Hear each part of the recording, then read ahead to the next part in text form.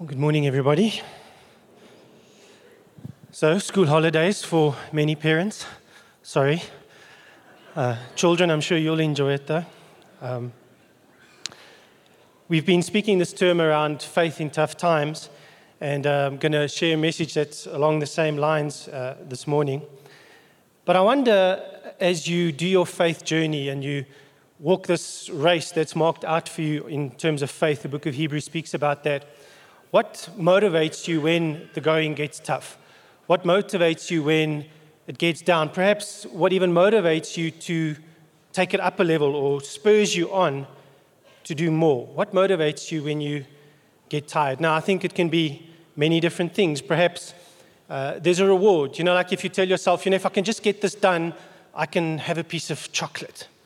How many of you use chocolate to motivate yourselves? Okay, that doesn't work for me.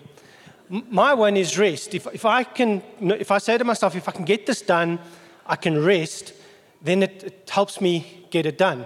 You can ask Tia, I'm very good at resting. It's a fantastic reward for me. I can do it all day. I'm so good at it.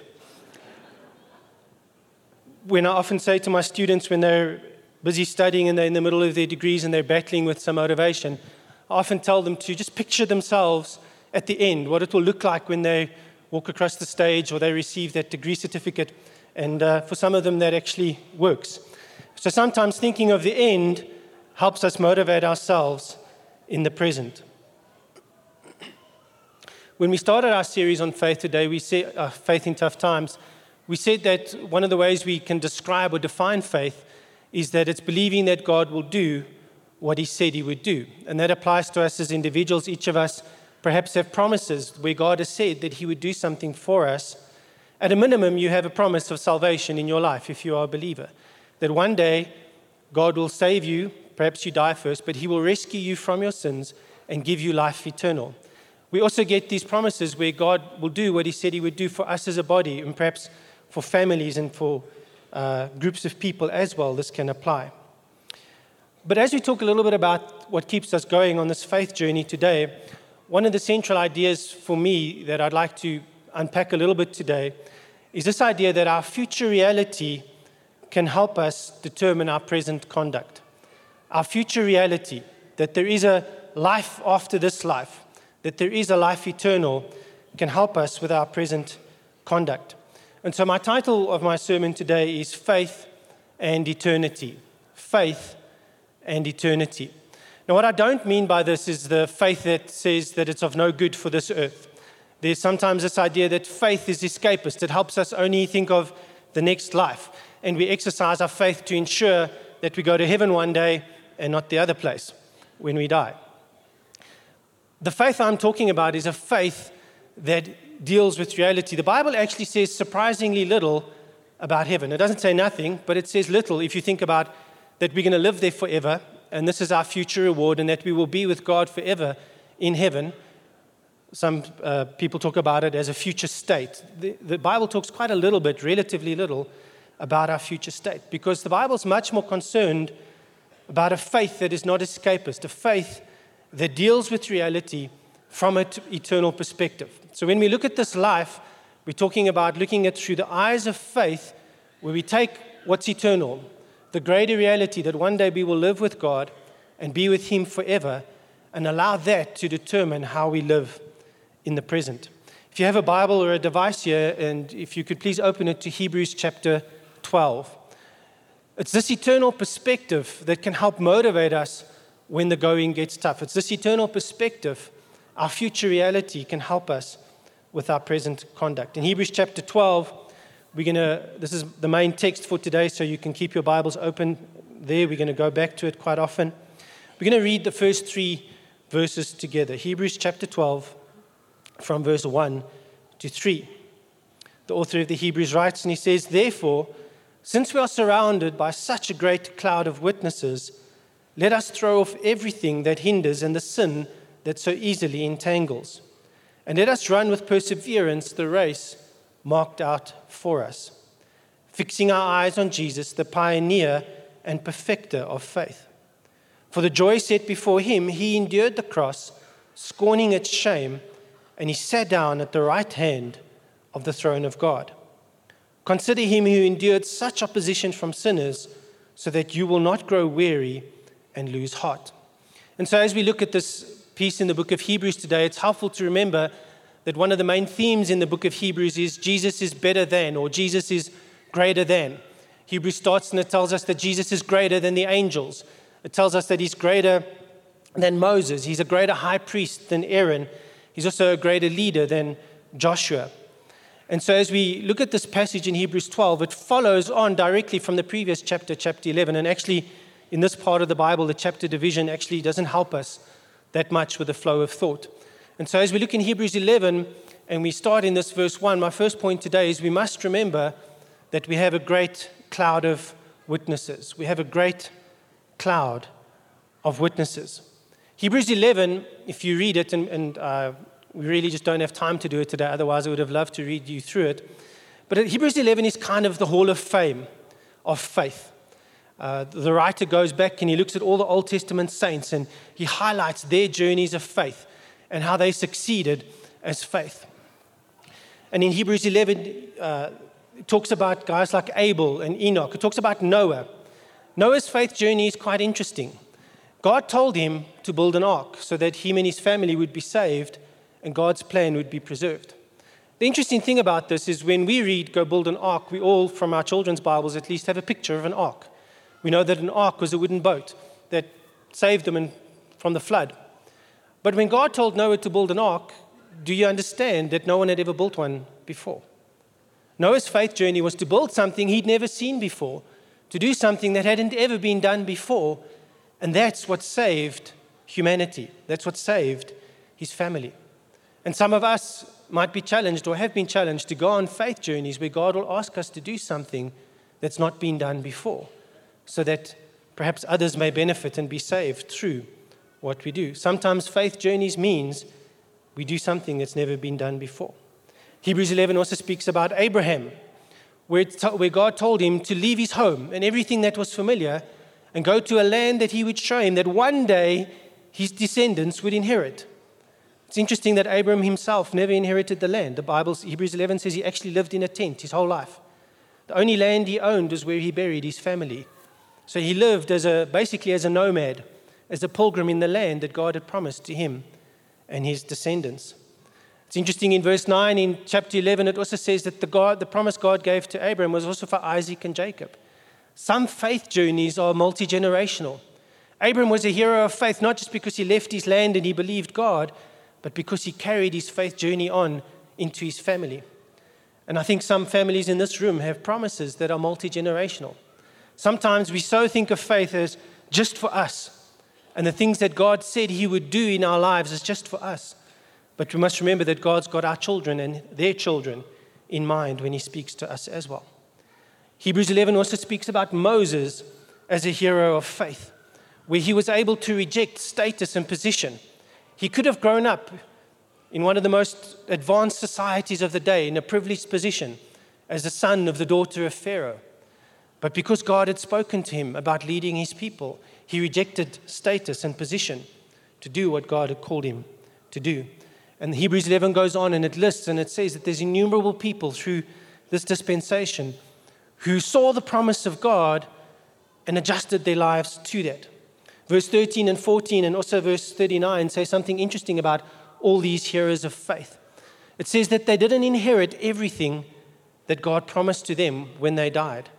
It says they didn't fully receive it. They saw some of the things that God promised them from a distance and they welcomed it. And then it says this amazing verse, it says, because they did that, because they responded to the promises of God, because they believed that God would do what he said, God was not ashamed to be called their God.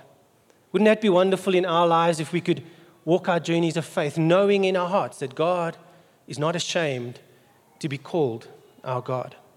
It also says at the end of chapter 11 that God had planned something better for them. These heroes of faith who lived their whole lives around the promises of God, they are our great cloud of witnesses. Now, often when we use this picture and when we teach on it, we ask people to imagine a room like this room filled with thousands of people, or like the earlier picture on the screen. This room filled with thousands of people. and we're running the race and they're cheering us on as spectators watching us. So I don't know if you've ever imagined that when you're battling and you're wrestling to live out your Christian faith, or when you're doing well and you're reading your Bible and you're praying, Moses is watching. Okay. That's not, I don't know, for me that's not completely motivating. It probably makes me feel a little more ashamed. I'm not like Abraham. I didn't leave my home and go to a foreign country. I've been relatively comfortable like that. But there is this sense where we can look at these Old Testament heroes of faith and know that they are in heaven watching us, and that can give us encouragement. But I think the author in Hebrews has a little bit of a different focus in mind. Is they are our cloud of witnesses in the sense that their lives testify to us of what is possible when you live a life of faith. Their lives become testimonies for us of how to live and orientate your life around the promises of God. They testify to the possibilities of living a life of faith, of living a life with God and doing a journey of faith with God that can take you to places you never believed. You see things and see God doing things that you never could have imagined. I don't often use quotes when I preach, but I found one that just sums up the intent and the summary of Hebrews 11 so well. If you guys can put that up, it's by a commentator. His name's F.F. Bruce. But he writes on Hebrews 11 and he says this. He says, in Old Testament times, there were many men and women who had nothing but the promise of God to rest upon, without any visible evidence that these promises would ever be fulfilled. Yet so much did these promises mean to them. I'll read that again. Yet so much did these promises mean to them that they regulated the whole course of their lives in their light. They regulated the whole course of their lives in their light. How are we doing with the promises that God has spoken to us? Are we orientating our lives around the promises that God has spoken? Are we letting that regulate our daily conduct? Is the reality of the promises that God has made for us governing our conduct now? What F.F. Bruce also says is that a lot of these Old Testament saints, they lived before Jesus came. Many of them understood that the Messiah would come, that God would send the one he promised in Genesis 3 that would come and crush the serpent's head. They lived believing this, and they lived knowing that the promises that God gave them would take them in that direction and bring that promise of the coming Messiah, that God himself would come back. They lived with that reality, knowing that their journey played a part in that greater promise. And they lived their lives, conditioned their lives, orientated their lives around that. Now, for us as New Testament believers, we kind of, in a sense, have a little bit easier then because Jesus has already come. Our faith is not just a promise of one day something will happen. It is that. But our faith has a little bit more substance because Jesus has already come. And when we read about his life and learn about his life in the scriptures, and when we taught about it in churches and Sunday schools, it adds substance to our faith. Because the faith of Jesus was greater than or better than the faith of the Old Testament saints. He lived out this life of fulfilling everything that God had promised to do in him and through him. And so as believers today, we also still do look forward to the return of Christ and that he will come again and take us to heaven with him, into the future life with him. But we have something more to base our faith on. And this is why it's important to remember we have a great cloud of witnesses. It's important to read about the lives of people in the Bible and see how they did their journeys of faith, because that can motivate us. It can help us to keep on keeping on. It's important that we hear testimonies of one another in our own faith communities, friends and family and people in our life groups and in our church communities, to hear their stories of how God has helped them on their journey. And so we see from Hebrews 11, we must remember that we do have a great cloud of witnesses, people whose lives testify to us. Let's go back to the text. I'd like to read it again and highlight a few more points. So Hebrews chapter 12, again from verse 1 to 3. It says, therefore, we are surrounded by this great cloud of witnesses. The text goes on and it says, let us throw off everything that hinders and the sin that so easily entangles, and let us run with perseverance the race marked out for us. This is the second thing I'd like to highlight from the text. We have a race that is marked out for us. You have a faith journey, a faith race that is marked out for you. We as a community of believers here at Hatfield have a faith race that's marked out for us. Now, the points won't come up on the screen because they're in the text. But in this race, we must remember three things. One, we need to throw off, cast aside anything that hinders us. Now, this doesn't speak necessarily of bad things. This could be things that are perfectly normal and fine and acceptable. But when you run a race, normal people don't put backpacks on. When you run a race, you wear clothes that are suited for the race. You find the lightest, strongest jogging shoes you can find. You orientate your life. You dress appropriately for the race. And our journey of faith is the same. We must throw aside things that can hinder us. They might be good things, like maybe buying that second home or going on that extra holiday. Maybe that doesn't help you with your faith race. Maybe it's time to cast that aside so that you can pursue the promises of God, so that you can orientate your life around the promises of God. Maybe it means, like Moses, saying no to that promotion and the status at work so that you can pursue your faith journey. We need to cast aside or throw off that which hinders us. We need to do the same. We need to cast aside or throw off sin that so eagerly entangles us, it tells us in verse 1. Sin will hinder us on our faith journey. Can I give you a deep secret about sin? Do you want to know? Stop it. Now, sometimes that's easier said than done because we have journeys, particularly if things have become habits in our lives. But if we live with the future in mind, it helps us overcome the sin that entangles us in the present. One day we will be with Him, and He will judge us, and we will give account to Him for what we've done with our lives. We need to cast aside the sin that hinders us on our faith race, our faith journey. The third thing the verse tells us about this race that is marked out for us, it says we must run this race with perseverance. We must run this race with perseverance. The word perseverance in the Greek also carries the idea of patience. Our faith journeys require patience. Some of the Old Testament saints like Abraham, Isaac, and Jacob, their faith journey required a multi-generational patience. The things God promised to them would only happen, they knew, in their children's and children's lives. Our faith journeys require patience. And in a world that is more orientated to the instant, we need to realize faith isn't always instant.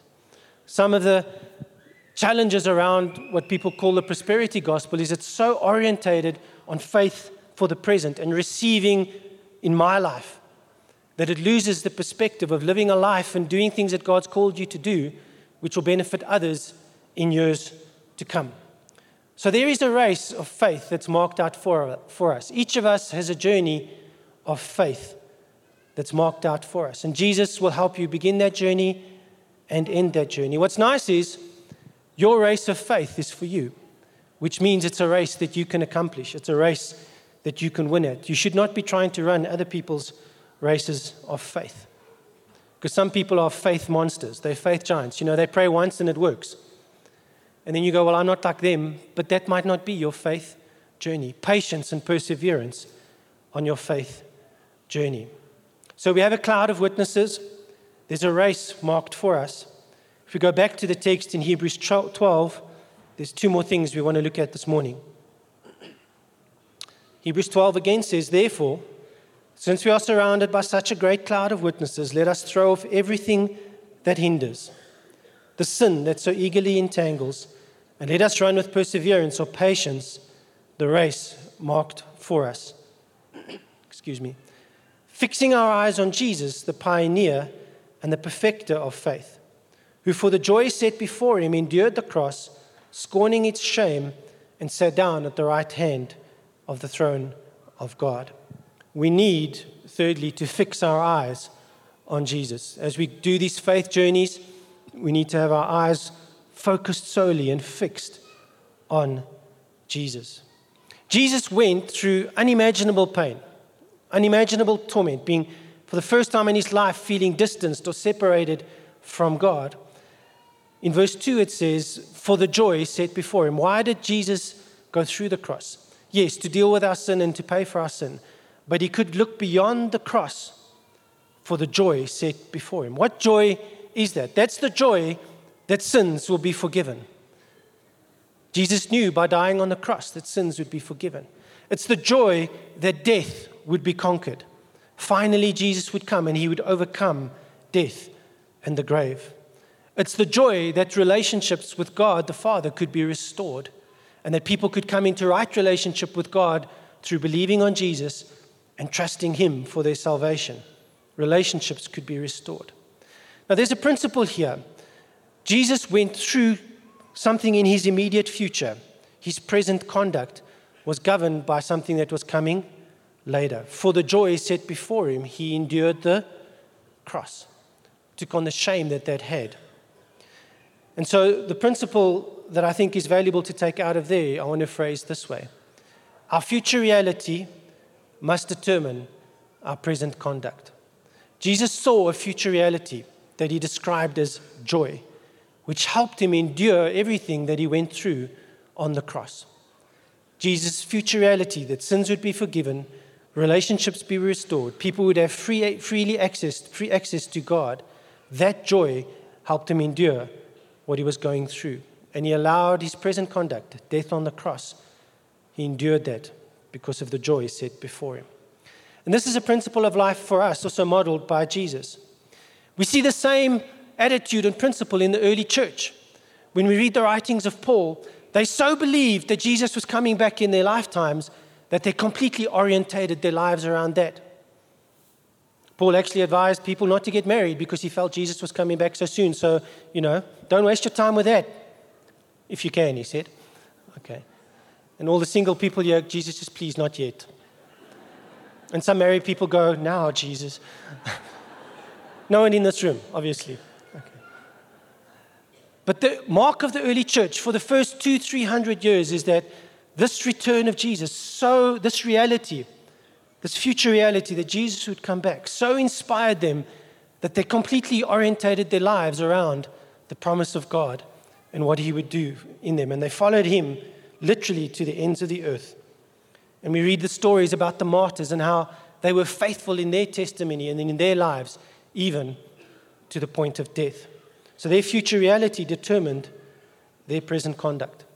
And I often wonder about myself and about us as modern Christians, how the future reality that we will one day be with him and live with him and be in his presence all the time, how that governs my present behavior and my present conduct. There's one picture in the book of Revelation in chapter 7 that gives us a picture of our future reality, of what it will be like in heaven. And I'd like to read that passage just to give us an inkling, a picture of what it will be like for us in our future, what our future reality will be like. Not maybe, will be like. Revelation chapter 7, verse 15 to 17. I'd like to read that for you. The Apostle John writes, and he says, therefore, he sees a picture of the saints coming into heaven, Christians coming into heaven. And he says, therefore, they are before the throne of God, and they serve him day and night in his temple. And he who sits on the throne will shelter them with his presence. One day we will be in the presence of God all the time. We won't just have snapshots of it like we have perhaps during worship and on other occasions during prayer times in our lives. We will be in the presence of God all the time. Day and night, we will be with him. It's going to be amazing. Verse 16 says, never again will they hunger. Never again will they thirst. The sun will not beat down on them, nor any scorching heat. They won't experience hardships that they've experienced in this life.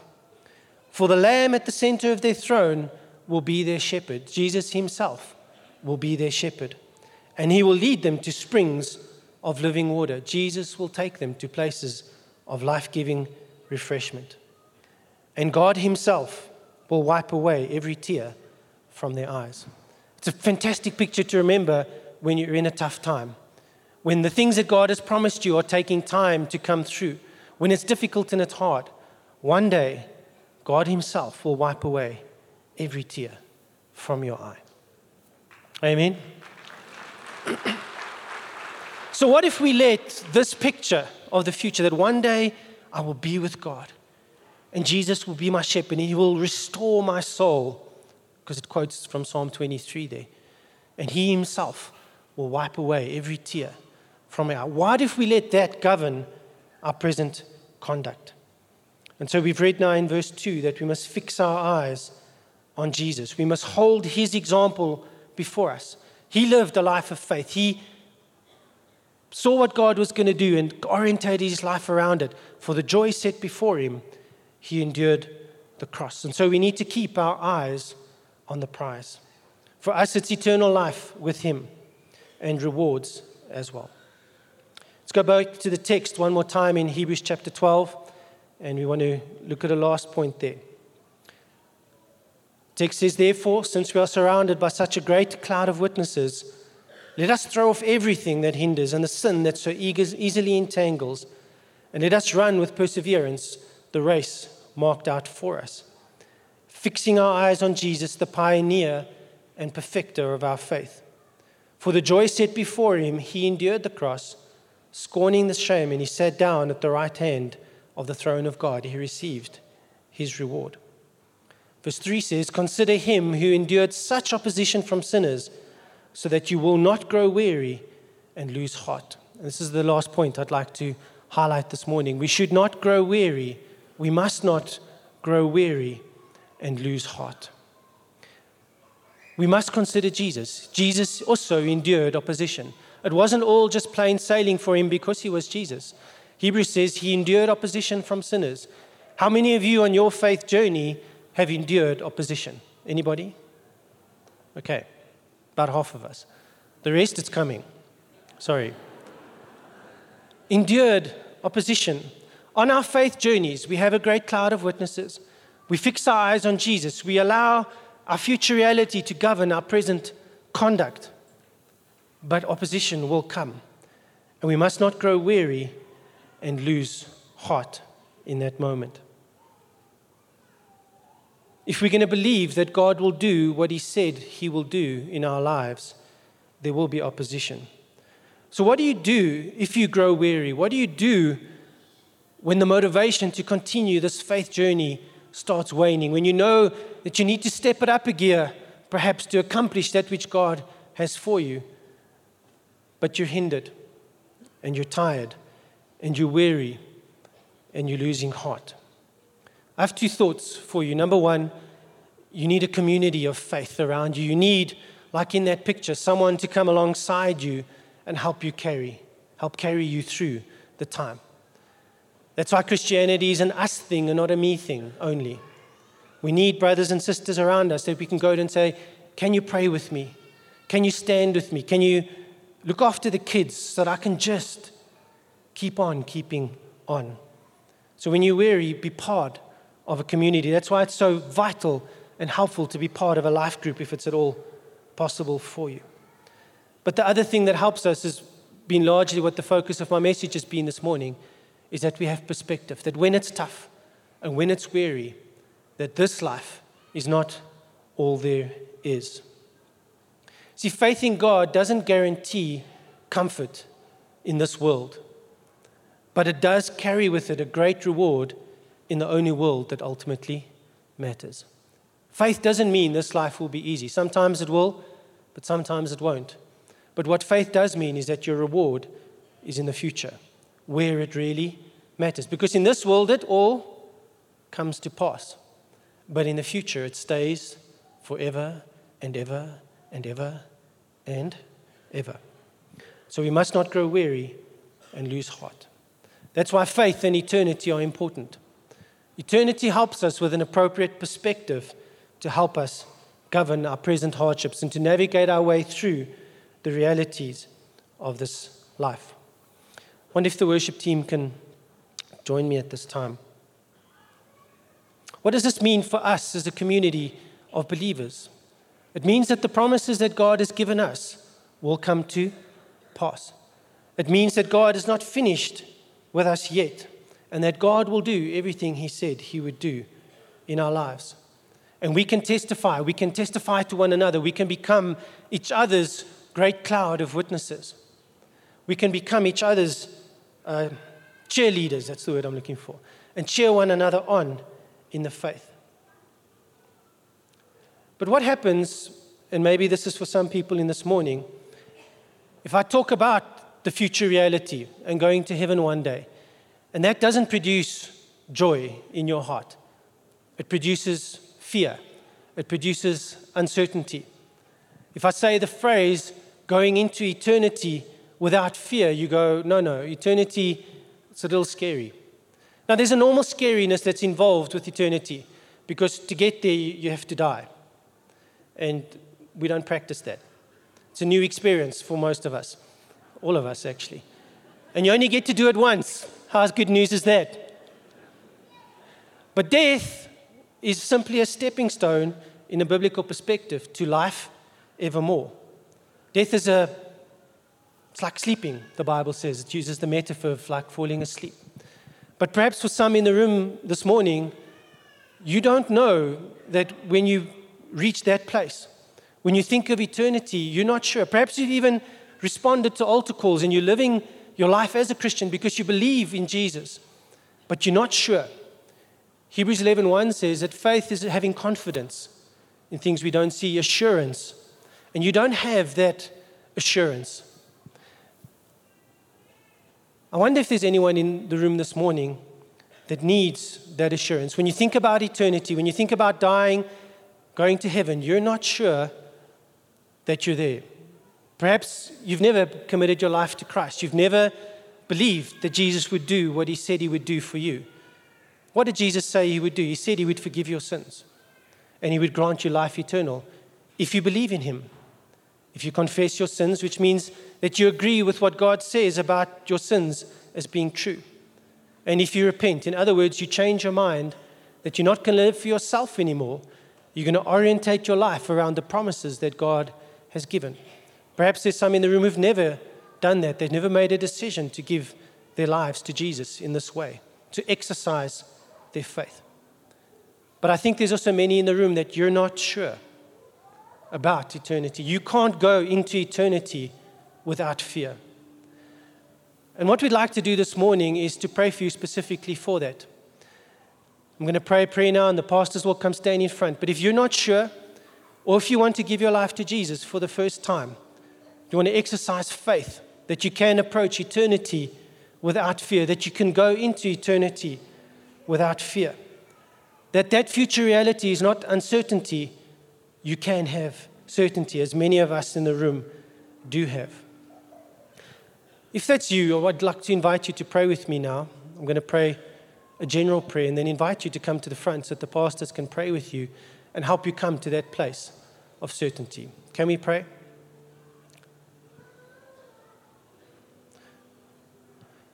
If this prayer is for you, why don't you just pray it in the quietness of your own heart? Lord Jesus, as I sit here today, I don't know if I can go into eternity without fear. I don't know that I will be with you in your presence. I don't know that you will be there to wipe every tear from my eyes.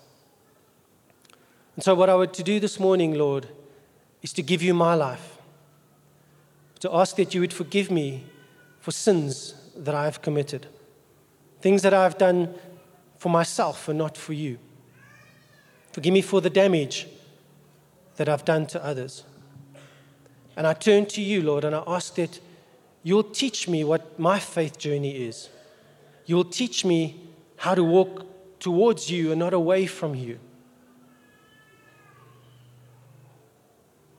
I pray, Lord, that you come now by your Holy Spirit and you bring certainty and assurance into people's hearts, that you would forgive sins in this room this morning. I pray this in Jesus' name. Now, if you prayed that prayer, I want to invite you just to, wherever you are, for whichever reason you prayed it, whether it was first time or if you're just not sure, why don't you come to the front, bring your belongings, your valuables and things with you, and some of our pastors will be here to meet with you, and they're just going to spend a short time praying with you to show you. So if anyone at all would like to come at this time, I'd like to invite you to come to the front. If you're in the gallery, we'll wait for you. You can just take your time, come to the front.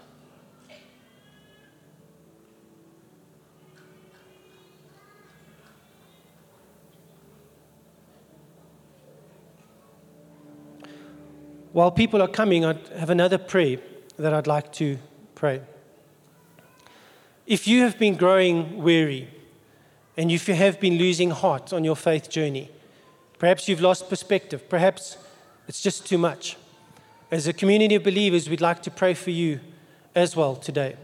And if there's anyone at all that finds himself in that space, can I invite you to stand where you are right now, and then we're going to pray together as a community. I have this picture. There's a story in the Old Testament where they were fighting a battle, and God told Moses that if he held up his hands, the Israelite armies would win. But his hands got tired, and so he started lowering his hands, and every time he did, the army started losing the battle. And then Aaron and someone else whose name I forget came to him, and they held up his arms. And I wonder if we can do that this morning as a community of believers for those who are growing tired and weary, that in the Spirit and in faith, we can hold up each other's arms. And if you need your arms held up this morning, won't you stand right where you are? And I'm going to ask the believers that are gathered around you. Thank you to the pastors. If you want to go and pray for people, you can. It seems the rest is not necessary. If you can stand, if you're weary and you're losing heart, and you're battling, can I ask those around these people just to gather around them?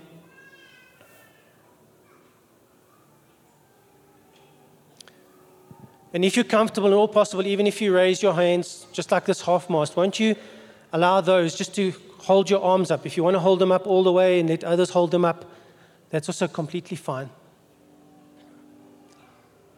Has everyone got somebody standing with them? It looks like it. Won't you pray, if you can, in the Spirit for those whose arms you are supporting? If you're not directly with someone, won't you pray as well as you can? Father, we pray for our brothers and sisters who are standing. Lord, they've stood because they've grown weary and they're losing heart.